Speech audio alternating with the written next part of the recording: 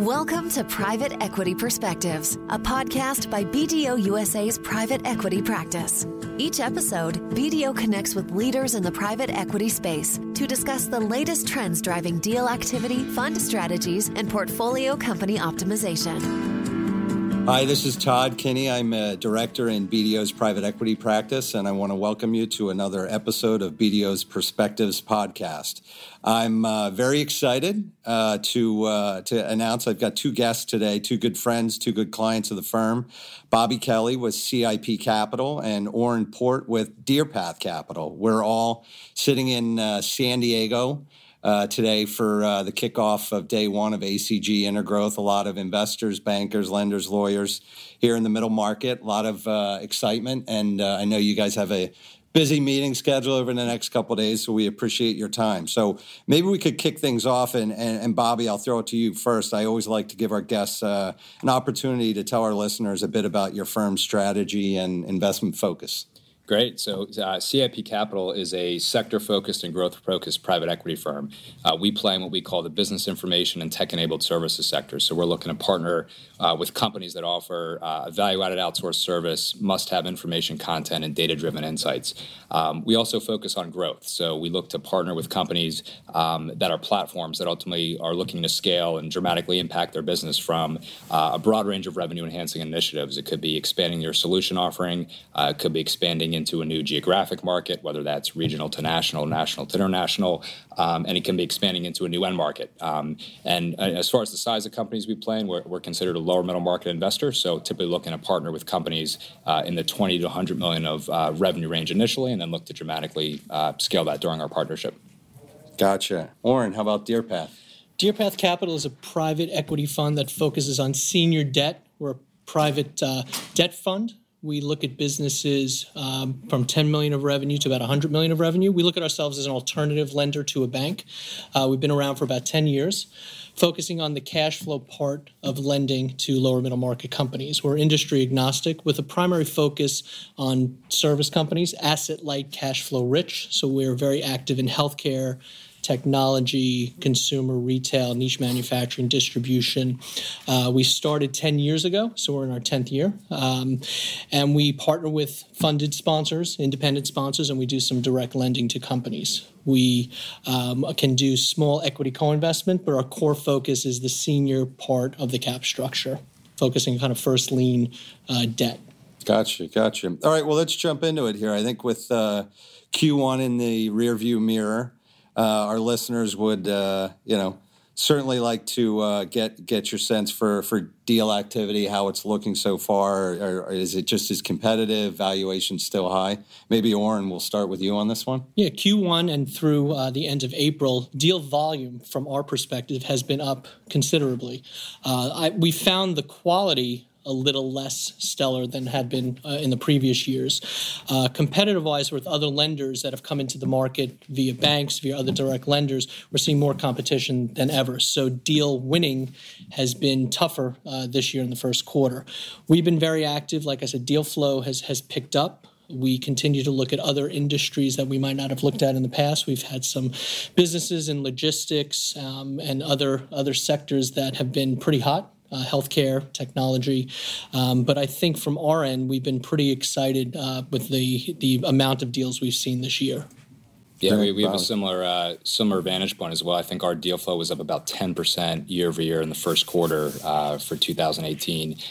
Competition's still there. There's no shortage of funds chasing the same deals, and despite us having a sector-focused strategy, we'll run into different competitors on every deal we look at. So there's always new funds that we're bumping up against. And then from a valuation perspective, the market's definitely rewarding differentiated, growing businesses with premium multiples, and that's probably even up from where it was last year. Right. Yeah, and also we've been seeing leverage levels tick up in combination with valuations going sky high, as we've seen. So a lot of funds are putting on more leverage than historically they might have put, and we're seeing banks infringe a lot in areas that they might not have done several years ago. Right. So I don't want either of you to kind of give away your secret sauce, but really with such a crowded and competitive market, Bobby, maybe we'll start with you. How are you guys finding investment opportunities? It's a great question, and we maintain that the sector-focused strategy within business information and tech-enabled services. So we're trying to find, we gravitate towards certain business model themes, and that enables us to be a lot more efficient in our minds from a sourcing perspective. So if you take a couple themes we spend a lot of time on, whether that's human capital management or data-driven marketing services, we spend a lot of time doing deep dives in the market, getting to know industry executives, helping us to get up to speed on trends and themes so that we ultimately get to sit down with an executive. We know that market, and we can really differentiate to a CEO and a founder that we can be a value-added partner to them to help them scale their business. Very compelling. Orin? We've been seeing competition increase over the last couple of years. When we first started about 10 years ago, there weren't a lot of independent direct lenders. We've been seeing a lot of capital going to that asset allocation these days. So competition has been tough. But we look at ourselves differentiating for other factors than just coupon. We've been in business for 10 years. We're a very flexible lender. We tailor each of our credits to that specific sponsor and to that company. So I think being flexible with credit terms, being able to have timely approval process through our committee has really helped us win deals over the last couple of years. And I think that's really been kind of our secret sauce in the market. Good stuff. Maybe Bobby, I'll ask you about BDCs. I think recently they've been given the green light to increase the leverage from 1 to 2 times. I'm just curious if you think this will prove beneficial to lower middle market companies seeking capital.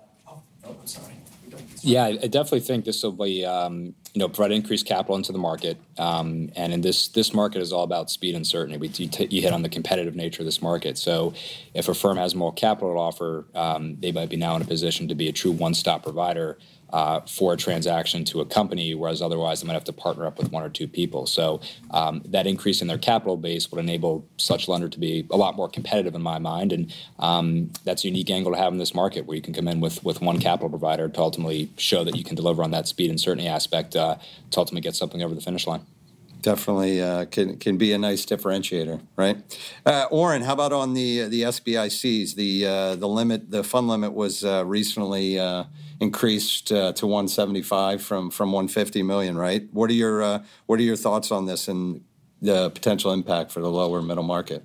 Speaking for Deerpath, we're actually investing out of our 3rd SBIC fund. So as far as the platform for the SBIC, it's been a really great source of capital for us to go out, raise equity, and have the debt component from the SBIC to support our transactions. I think it's a good number at this point, and I think you'll see more applications to be an SBIC fund. We've been very happy. I mean, like I said, we're on our 3rd SBIC fund. The process is long and arduous, and we got in right under the last administration, so that worked out well for us. But it's a great program, great platform, and we look forward to utilizing it in the future going forward. I had heard about a pretty substantial backlog in the whole application process. Has that worked itself out, or it's still? From what I hear, it's still a backlog. Yeah. Even though we were on our 3rd, it still took several months and a lot of hard work from our team to get the paperwork done and the process done. But like I said, it's a real nice source of capital for both on the direct lending side and other capital providers to utilize. And once you're in, it's a really good platform. Yeah. Good stuff. Well, maybe I'll throw this one out to both of you. According to PitchBook, an industry resource, debt multiples hit about 5.6 times median in the U.S. PE middle market last year. I'm wondering if you guys can kind of provide an overview of leverage trends you're seeing in the lower middle market specifically. Maybe, Bobby, you want to take this first? Yeah, I'd say lower middle market, which I'll define as less than 20 million of EBITDA, you're definitely seeing more borrower-friendly terms, just given the availability of capital in the market. I think compared to maybe the upper end of the middle market, it's still below what you're seeing as far as leverage levels, as far as pricing, and even covenants or lack thereof when you get a little bit bigger. So it's definitely more borrower-friendly, but not, I think, as quite as robust as you're seeing a little bit, in the step above where we play. Appreciate that. Orin? Yeah, I would second that. I mean, in the lower end of the middle market, as Bobby mentioned, we are seeing leverage tick up, but not to the levels where we're seeing in the bigger part of the middle market. From our perspective, it's been that's another piece of the competitive market. There are certain firms that will provide more leverage. We have our levels that we're comfortable per deal, so we don't kind of lend in a box. But you have seen other lenders come into the market that potentially to win deals, they've increased leverage, but definitely not as high as what we're seeing in the broader market at this point. As certainly as interest rates are rising, debt is becoming more expensive. I guess, Bobby, I'll ask you. What is your firm doing to prepare, maybe especially at the portfolio level? Yeah. We look at it across our entire portfolio. I'd say we're typically modest users of leverage. We typically haven't pushed the envelope historically. We want to make sure we have sustainable cash flows to reinvest in our businesses for growth. That being said, as rates are rising, we need to look every year at our budgets and what that makes to our interest expense levels. I think because of our approach, we feel good about the portfolio company level. It's definitely impacting how you look at a new deal. Take the same leverage level, multiple you're putting on before, your interest expense is just going to be higher. LIBOR's not zero like it used to be. So definitely impacts how we have to look at the market. Gotcha. On the topic of the limitation of interest rate deductibility, I guess just curious again with you, Bobby, do you think it's going to have an impact on lower middle market borrowers, and is it too early to tell? I think it has to broadly on the market. The new law you're referring to is the interest expense deduction is now limited to 30% of EBITDA levels, whereas before there was no cap. From our fund, we don't use leverage as a primary means of value creation, so it's going to have a limited impact on how we view our deals. But ultimately, over time, it has to have an impact on the market. I think people will not see that tax advantage nature of it of extra leverage that you had before. Ultimately, that should lead to lower leverage levels that at some point should trickle down to the enterprise value side as well. Gotcha. Well, we always love to wrap the podcast with the crystal ball question. So I'm going to throw it to Orin first, but maybe give me your thoughts on kind of deal activity through the end of 2018 and maybe beyond, as much as you want to go out on a limb. I think activity will continue to be stronger than it has in past years. Even deals that have not been signed up by sponsors, we're seeing a lot of opportunities. And for us, focusing on different sectors, we're seeing a lot of activity in healthcare, technology, I mentioned consumer retail. So I think those opportunities are still out there for sponsors to acquire these businesses. I think what we're also seeing is a lot of smaller deals getting done as platforms for sponsors. And we're very supportive of those early stage deals, because what we like to do is we like to scale along with a sponsor to build their portfolio out through additional debt going forward. I think the quality will hopefully improve. Quantity is definitely out there, and just speaking with people today at InterGrowth, there's definitely a lot of deals that are out there, a lot that are going to be coming to market. So I think we'll continue to see the increase of deal volume, and hopefully the quality will continue to improve as well over the year. So, Bobby, do you share Orin's positivity? I'll let you know after my final set of meetings tomorrow at the conference how it's going to look. But no, we expect it to be busy. I think there's with the capital out there in the market, that excess capital is driving actionable deal flow. So we're going to see deal flow from both a new platform perspective and then a follow-on tuck-in perspective as well. As Orin mentioned, we have our strategies to continue to support our companies and do multiple follow-on deals. So we're going to be busy. I think from everyone I'm speaking to this week, it sounds like pipelines are starting to fill up again. So we had a good start to the year and expect it to continue. Good stuff.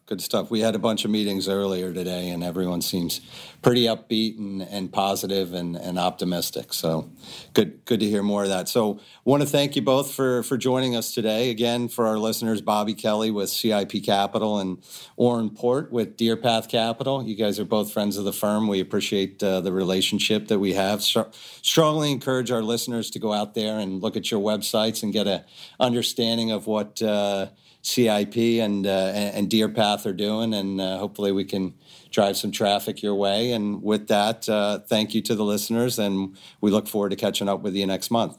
Thanks so much.